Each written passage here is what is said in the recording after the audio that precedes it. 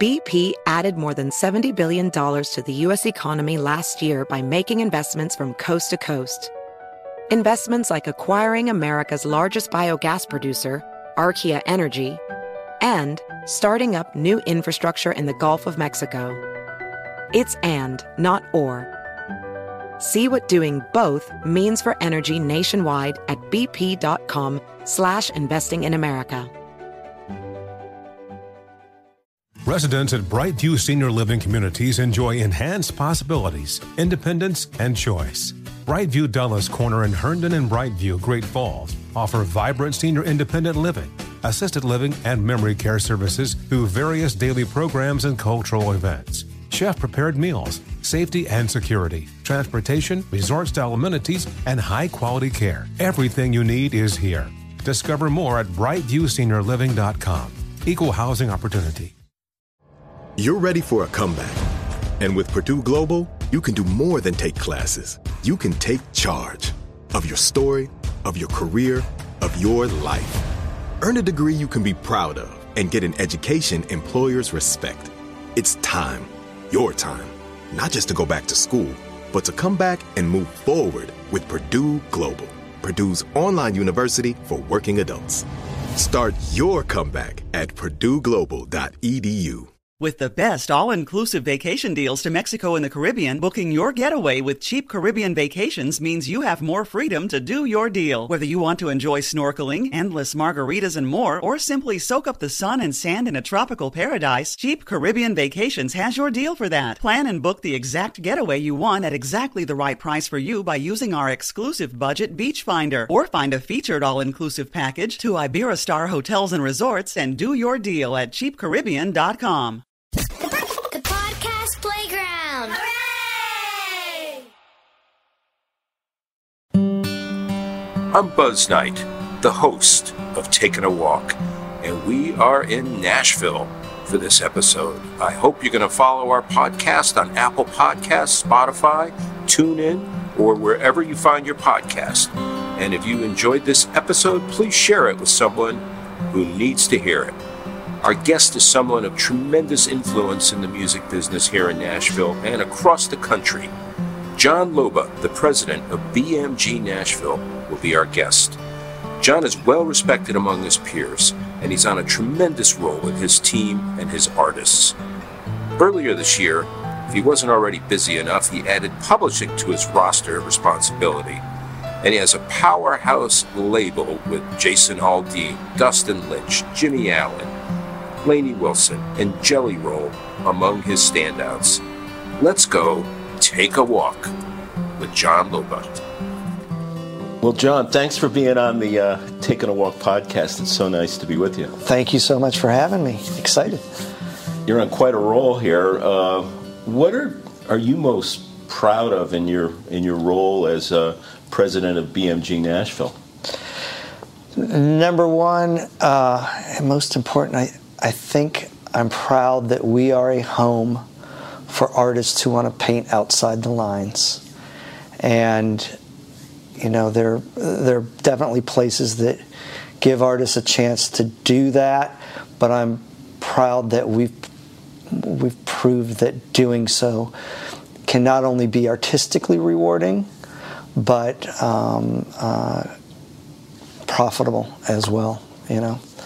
That painting outside the lines can be a mainstream proposition if you fight for those artists who have unique voices and unique perspectives and hope to connect with a large audience. I think a lot of times there's fear in doing that, and I'm actually more afraid of working with artists who don't have that unique perspective and who are a little more safe. I've never really been overly successful with that. So I'm really proud of that we are, I think, in this town looked at as the place to go if you're wanting to do it a little bit different, and knowing that there will be an entire army in this building fighting for you and who will follow your lead. We're not dictatorial in any sense or form. we're continually saying artist first, artist first, artist first. And I think and hope that we back that up in actions, not just words. But that didn't happen immediately in what you were up to. That took a while to get to this, right? Without a doubt, without a doubt. I mean, when BBR was born, and I was fortunate enough to be here in the early days, we knew that we had to be incredibly focused and not take many shots. We had to pour everything we had just into 1 or 2, 3 artists, and we were, just by the sheer sense of having success with Craig Morgan, who's the first artist we had a top 10 hit on, that was painting outside the lines. Even though Craig had come over with me from Atlantic Records, the fact that we went to an independent who, for decades independents had had no measurable success, it was painting outside the lines to think that we could have success. And as we started to get on a roll with Craig, then a young man by the name of Jason Aldean, who 2 other labels had thought, were too country or were too rock for the format, and had released, and Jason was ready to go, the story's famous, ready to go back to Georgia and drive a Pepsi truck.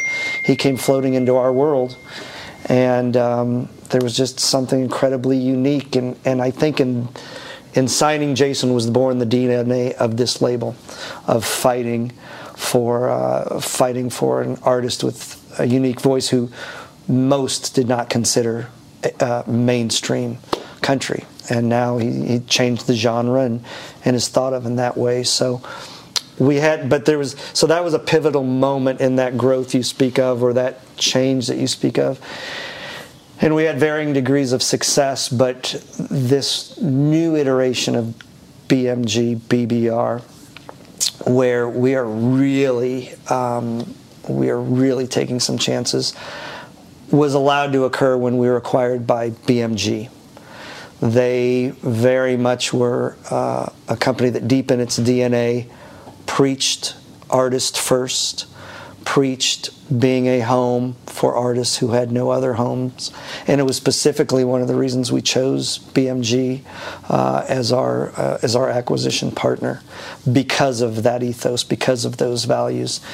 And in that moment, when I officially became the head of BBR and BMG, I wanted to send a signal to the community that things were different, and even more so, we were a home for artists, special artists who had a voice, who had a brand. And I had made a statement. I didn't care if I signed another solo male for 3 or 4 years, because there were so many of them there. I wanted something different.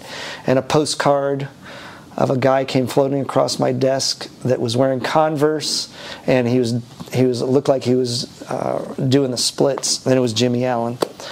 So I went to a showcase, was blown away, then sat down with him, heard him acoustically, and as important, heard his story, and said, I want that to represent what the new BBR BMG is. And it's grown from there. So we had that success. It gave us more success, and probably as important, our partners more success in going on the journey with us and saying, okay,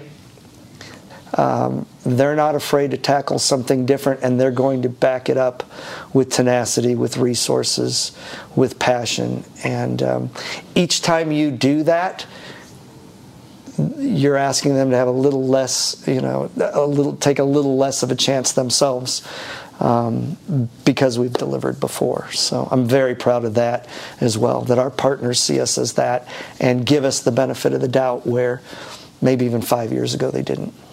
I have chills you telling the Jimmy Allen story. I mean, that is so marvelous of a moment. I have to think, before you reached that moment, though, there were probably some dark moments where you weren't sure where this was all headed. Is that correct? I always had a confidence when BMG acquired us that we were set up for success. Before that acquisition, we had 2 Achilles heels. We didn't have representation in other genres. We were strictly an independent country label based in Nashville, and we had 0 international presence. So as we were trying to sign acts, Our competitors, all they have to do is say, hey, do you ever want to have a crossover hit? If the answer is yes, well, BBR is not the place, no matter how good they are country. And oh, by the way, artists, do you have any international intentions? If the answer is yes, then BBR is not your place. And whenever we lost out on artists we wanted to sign, it was always those, one of those or a combination of the two. So I was actually really optimistic when we were acquired. And the fact that they really believed in what we were doing and believed in this artist first stance and believed in strong relationships with managers and following an artist and a manager's lead. I can't say overall there was a dark moment. There were several close executive friends in this town, and in fact the label head or two, when they knew I was going to sign Jimmy, who said, we love you, and you will forever be on record as Jimmy being your first signing. That is a massive risk. And I said, why? And they said, because of the track record of how difficult it is to have success with black artists in this genre. And they meant it in the most loving way. They're like, maybe that should be your second or third signing, And the former owner of BBR even had said that he had signed a black female before he even had the label, just was an investor with her, and talked about all the challenges a few decades ago that he had. And he cautioned me as well. But I thought, if I go down swinging, I want to go down swinging, making a difference, and taking chances. So I didn't care what it ultimately would be. I still wanted that to be the legacy of BMG going forward and my legacy. So there were definitely a couple of moments where because I respect, some of those people that were, giving me advice so much, where for a minute it scared me for a bit, but what scared me more, as always, is not taking chances. Whenever I've played it safe, it's never been the right move. Oprah, years ago, I remember watching her, and they asked about what she attributed her success to. And number one, she said, the amazing teams I've always had around me, and that really made an impression on me. And then she said the other thing is the intuition. Listen to that inner voice. And even if that inner voice doesn't lead you to success, at least you've not sat there and wondered if it was wrong. And then in her case, the inner voice was always the right thing, turns out. So, well, you're a guy that likes data. I know that. I love data. So how do you balance the power of science and data with gut instinct? Yeah. It's a balancing act. As I've matured and been through this, it's, over the many years, it's becoming an easier balancing act. In the early days of BBR Music Group, we had no leverage of big artists. We had very limited financial resources. We had two things. We had the relationships of our staff, and we had some data, along with some really compelling music. And there was an individual back in the day, after I'd been to BBR for 5 or 6 years, and he said, I don't think there's a better storyteller than your label, because you always back it up with facts. And it was, at that point in time, it was SoundScan, ticket sales, merch sales. Again, we didn't have anything else but relationships in the stories, so we really had to make use of those and really leaned on them. And as an industry in general, the record community is really good at educating our radio partners and then partners beyond in what matters. When I got into the business, I was a coordinator at Warner Brothers, and I remember the discussion then was, does SoundScan matter?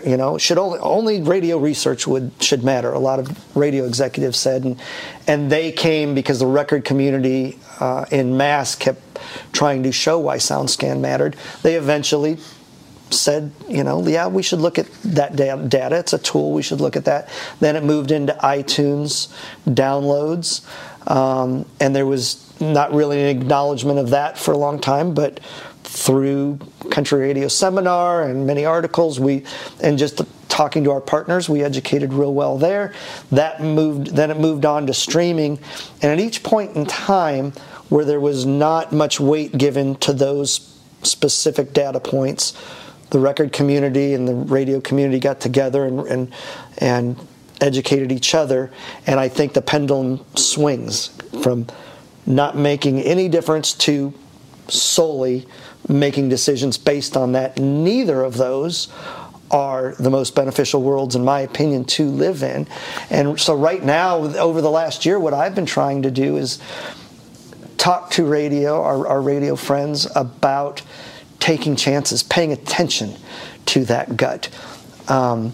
It doesn't mean you have to play, if you love an artist, if you love a piece of music, it doesn't mean you have to play everything that doesn't have a streaming story or a touring story, but recognize the role. Radio should recognize that role as thought leaders, opinion leaders, setting the agenda.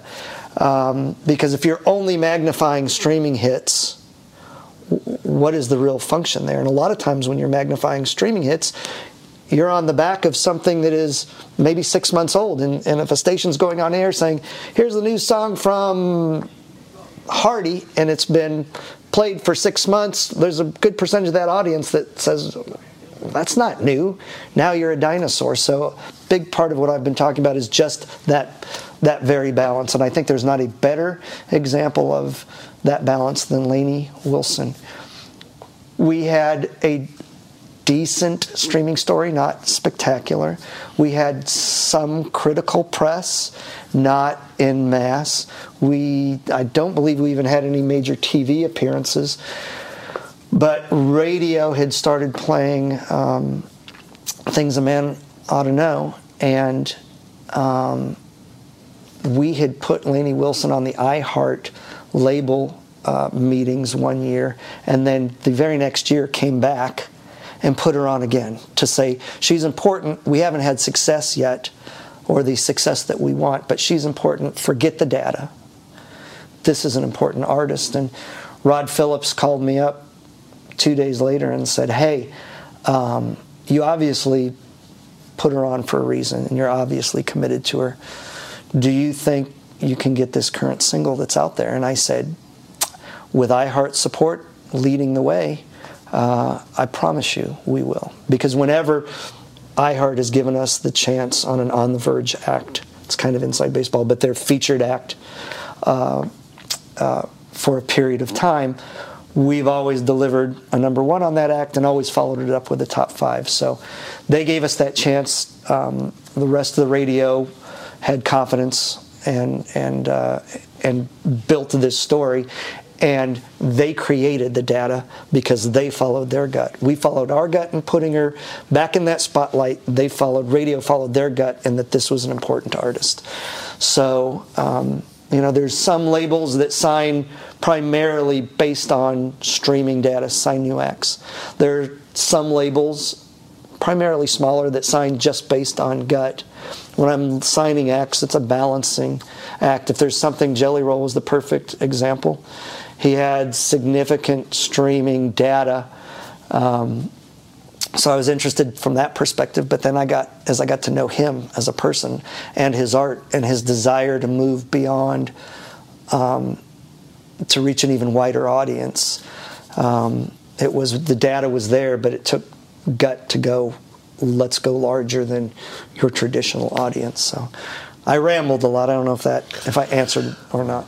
I think you did, and I think it's fair to say that every format of some type goes through this quagmire where the science overwhelms the gut. Agreed. And then it becomes a bit of a stagnation problem, and it just takes someone frankly, at a radio position, not being afraid to lose their job and to believe in their brand and how to navigate their audience. Without a doubt. Yeah, I could not have said that better. And again, Jelly's a beautiful manifestation of that. He had a rock album called Son of a Sinner, and we had a number one record at rock radio with a different track, and there were country programmers that we were just introducing Jelly. I wanted to warm them up for this country album, and there were 3 or 4 programmers that went, hey, this song, Son of a Sinner, that's a country song. And I said, well, yeah, we always thought it, but we knew we couldn't, shove it down anybody's throat, and we had to warm you up to Jelly, get to know them. We weren't even pushing that record at the very beginning. It was 3 or 4 stations at country radio who embraced it on their own and created that story and accelerated our entrance to the genre, our connection with the genre. So another great example. Isn't it true that the great programmers tend to assess their marketplace, especially if they're in a head-to-head battle, and they look at playlists, gold, current, and say, wait a minute, we both can't sound identical. Without a doubt. And then the ones that step out are the ones that kind of lead and, as you say, set the agenda. Without a doubt. I mean, legendary stations such as when Brian Phillips was, programming in Dallas and that whole dynamic. So very true. And I the wannabe radio guy in me always sees those situations and is so jealous, or sees a stagnant market, where 2 stations are just going through the motions and doing the same old. I go, man, I'd love to. And I think if I'm ever filthy rich, I'm just going to go buy a station in one of those markets and try to go up against that person. I wanted to be in radio in college, and the dean of my school said, your content is great, kid. Your voice sucks. You'll never make it in radio.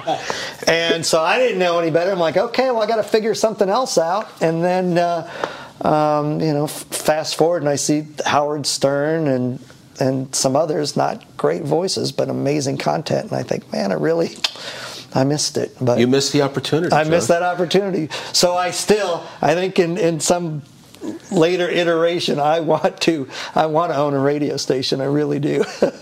We'll have to talk about that offline. Yeah. Where did you go to school? Central Michigan University, out in the middle of a cornfield in Michigan. I knew I couldn't get into too much trouble there, and I was a finance and economics major because I wanted a business degree, and I thought, well, marketing, I can sort of figure that out. I was terrible in math and wanted to challenge myself, and it turns out I was really good in finance. I was going to go to New York and get into investment banking, and I think I helped with a graduate level course even at Central. It somehow something clicked and I was in. So, when did you first know, though, you were hooked on the music business? There was a man who we always thought was a family friend. In fact, he lived with my grandparents, and they owned a restaurant together in Southern California. And after my grandmother died, we found out he was not a family friend. He was my grandfather. And his whole family was from Cookeville, Tennessee. So when I graduated Central Michigan, I drove down and spent a week getting to know the family and discovered Music Row.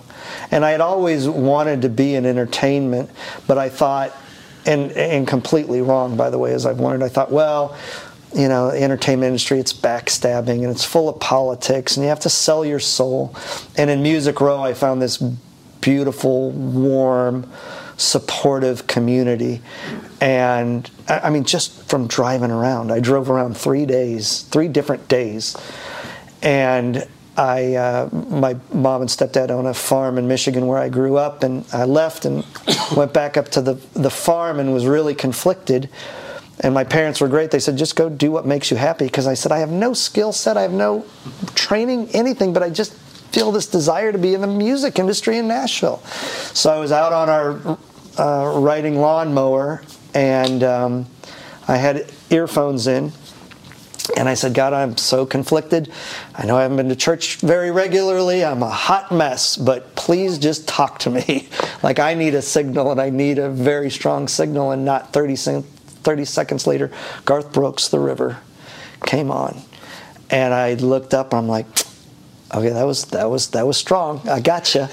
And walked in the house and said, hey, I'm going to move to Tennessee. So I moved down here with $500 and made it work. So, of course, I told Garth that story, and he's as wonderful and warm as he is. He said he didn't take credit. He's like, did you tell Victoria Shaw, the songwriter, that story? She'll love it. I said, no, but I certainly will. But it was your voice bringing that song to life. So I have you to thank first for my music industry career. How special. He brought it back to the songwriter. He did, absolutely. Which is so cool. So in the A&R process, what's the typical length of time from discovery of something to pursue to, final signing? Yeah, we move really slow comparative to other labels, and we've missed out on some things. In that, once in a while, I'll sign really quickly. Laney and Jimmy were, on the spot signings, and it's becoming faster because all the data is out there. I just have to move faster. But in general, I want to get to know the music. I want to get to know the person, get to know their heart and their dreams, to figure out if I think we will be a good fit. And then once it makes it through that filter, and the same goes for our A&R department, they go through that same process. Once we go through that filter, then I want to bring in the entire team and get a sense if the artist feels like they fit with that team, and if the team feels like they fit with that artist. Once in a while, I'll just throw the sword down and say, hey, we're going, and luckily they trust and follow and really believe. But more often than not, it's getting entire team or the majority of team buy-in, and that can take, I'd say on average it takes 2 to 4 months.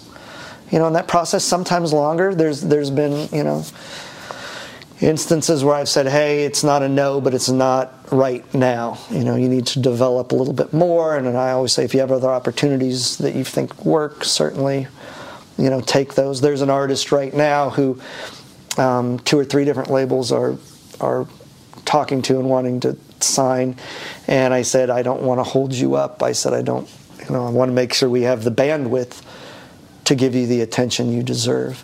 And they've now held on for 4 or 5 months. They said, no, if there's a chance within the next 12, 18 months, we'll wait. We want to be with you. I said, I can't guarantee anything. So that's more rare than not. And I encourage people, if they've got something on the table, and it's going to be a while for us to take it. But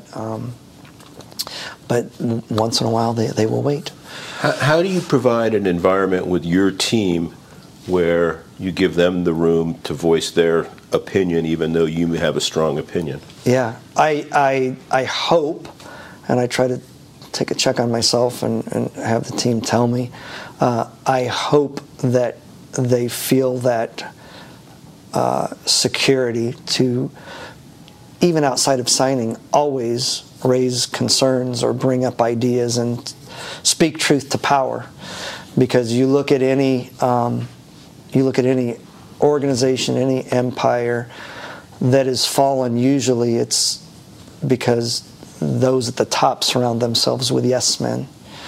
And those organizations who have longevity have a very strong ethos and a very strong set of values and organizing principle, but they encourage really robust conversation and dialogue, and it makes everybody better, and you get to different decisions that way, even if it is going back to the original hypothesis or original intention. Everything else has been flushed out. Everybody's had a voice, and that happens, quite a lot. So I was on a call earlier, BBR after Capitol. This I can once this podcast comes out, it'll be public information, but Capitol Records over the last 13 years has been the #1 airplay label in Nashville. And this year, BBR was able to ring that bell. So it was a massive moment for us, because that Universal team, I mean, they are, those are our brothers and sisters. They win, and they do it with class, and I mean, we love them. So to be able to ring the bell after they've done it for 13 years meant so much to us, and Country Air Check was asking us about it and about the team dynamics, and I said, it's beautiful. It is like a family. They all fight. They all get mad at each other. They all have vigorous conversations and challenge each other, but then they're also there to wrap their arms around each other, to support each other, to lift each other up. And I think that dynamic where everybody's in it together, and we can mix it up inside, but once we go outside these walls, it is a united front. I think that is one of our core strengths, and one of the another thing that I'm so proud of. I've always said to there are absolutely 2 things that will get you fired. Number 1, lying. Number 2, not having each other's back. It's enough of a fight outside our walls. We can fight inside, but when we go out there, the minute I hear anybody saying one thing negative about a member of this team, they're done. I don't have many rules, but that's one of them. Congratulations on that. My God, that's amazing. Thank you. Amazing news. Thank you. So it's obvious your family members have had a great impact on your leadership. Outside of your family, who have been influential folks on the leadership side for you? Yeah. From the very beginning, Rick Baumgartner, who was at Warner Brothers, he gave me my first 2 jobs in the industry. He was the VP of promotion for Warner Brothers, and his mother-in-law was a family friend, and he goes, there was no way I was going to hire you, but my mother-in-law would have worn me out for 6 months if I didn't give you the shot, and so gave me the interview, and I got a coordinator job at Warner Brothers, and then he hired me at Atlantic as a Southeast regional, and so he had a big effect on me. It's not like we have a lot of in-depth conversations regularly, but whenever I speak to Mike Dungan, there's always a nugget of really important truth with him, and I've studied him. I just watched him. I've watched how his teams interact and how he has built that same family atmosphere. I left BBR for 3 years because to start Valerie Music with Scott Borchetta, and Taylor was breaking at the time alongside Jason, so we were, there were no independent label success stories, and then there were 2 at once. So I had told the owner, I'm going to leave for 3 years and go over there and figure out what he knows, and and at the time he was considered the best. I wanted to run with the best and prove to myself that I could. And there's no doubt that he sharpened my sword. When I left there and came back to BBR, there's something about the number 13. Brad Paisley had 13 number 1s, and it was CRS week. And Jason Aldean was going for, I think, his 2nd or 3rd number 1 at the time, and or maybe 4th. And Skip Bishop was a legendary VP of promotion.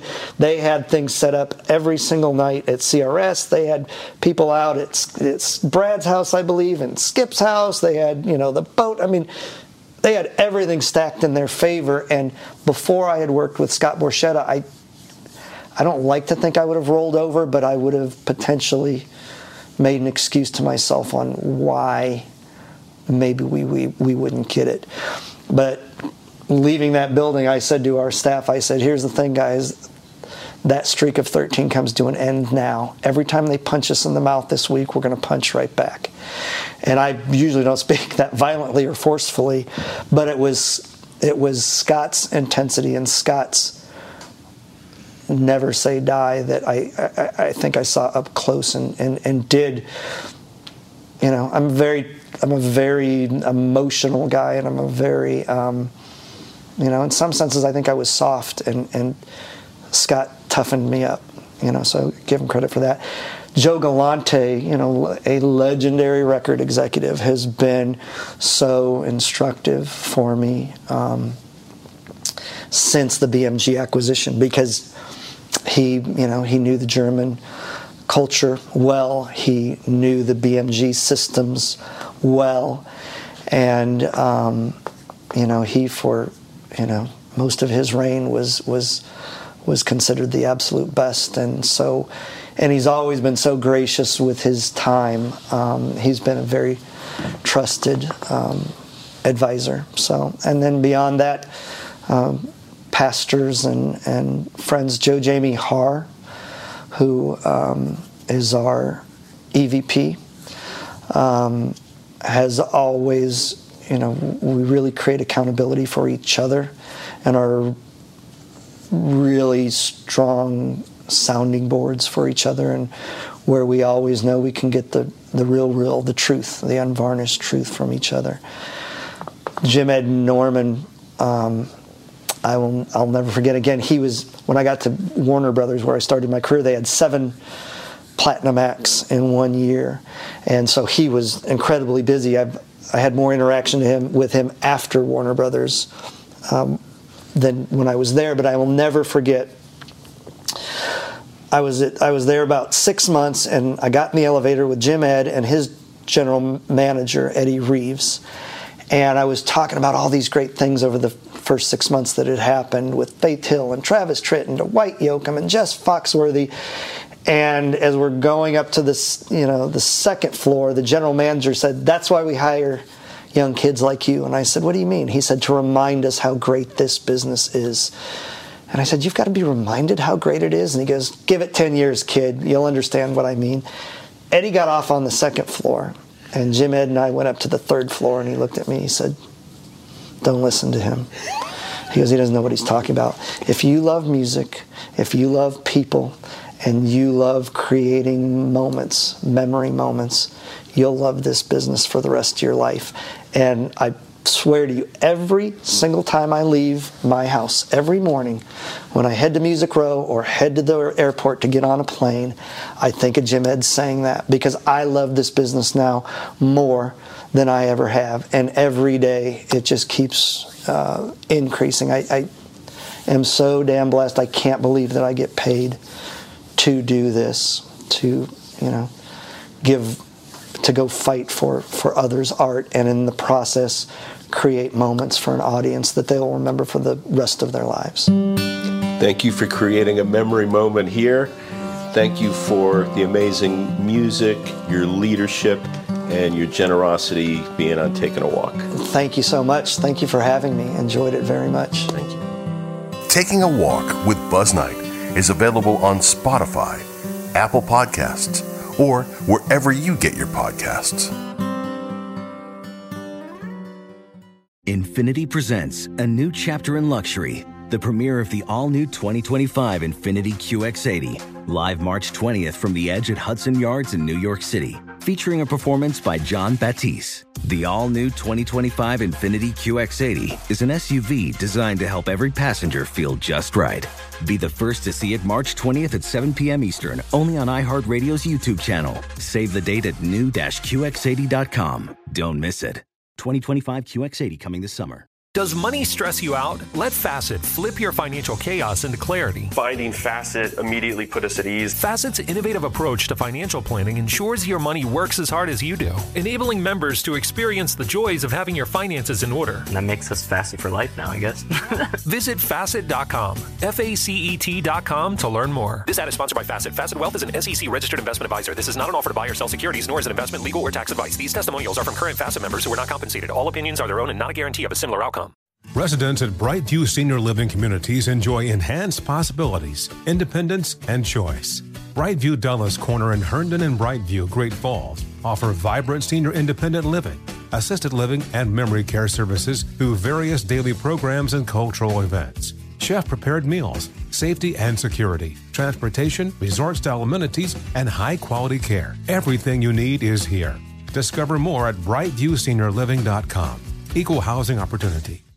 With the best all-inclusive vacation deals to Mexico and the Caribbean, booking your getaway with Cheap Caribbean Vacations means you have more freedom to do your deal. Whether you want to enjoy snorkeling, endless margaritas and more, or simply soak up the sun and sand in a tropical paradise, Cheap Caribbean Vacations has your deal for that. Plan and book the exact getaway you want at exactly the right price for you by using our exclusive budget Beach Finder, or find a featured all-inclusive package to Iberostar Hotels and Resorts and do your deal at cheapcaribbean.com.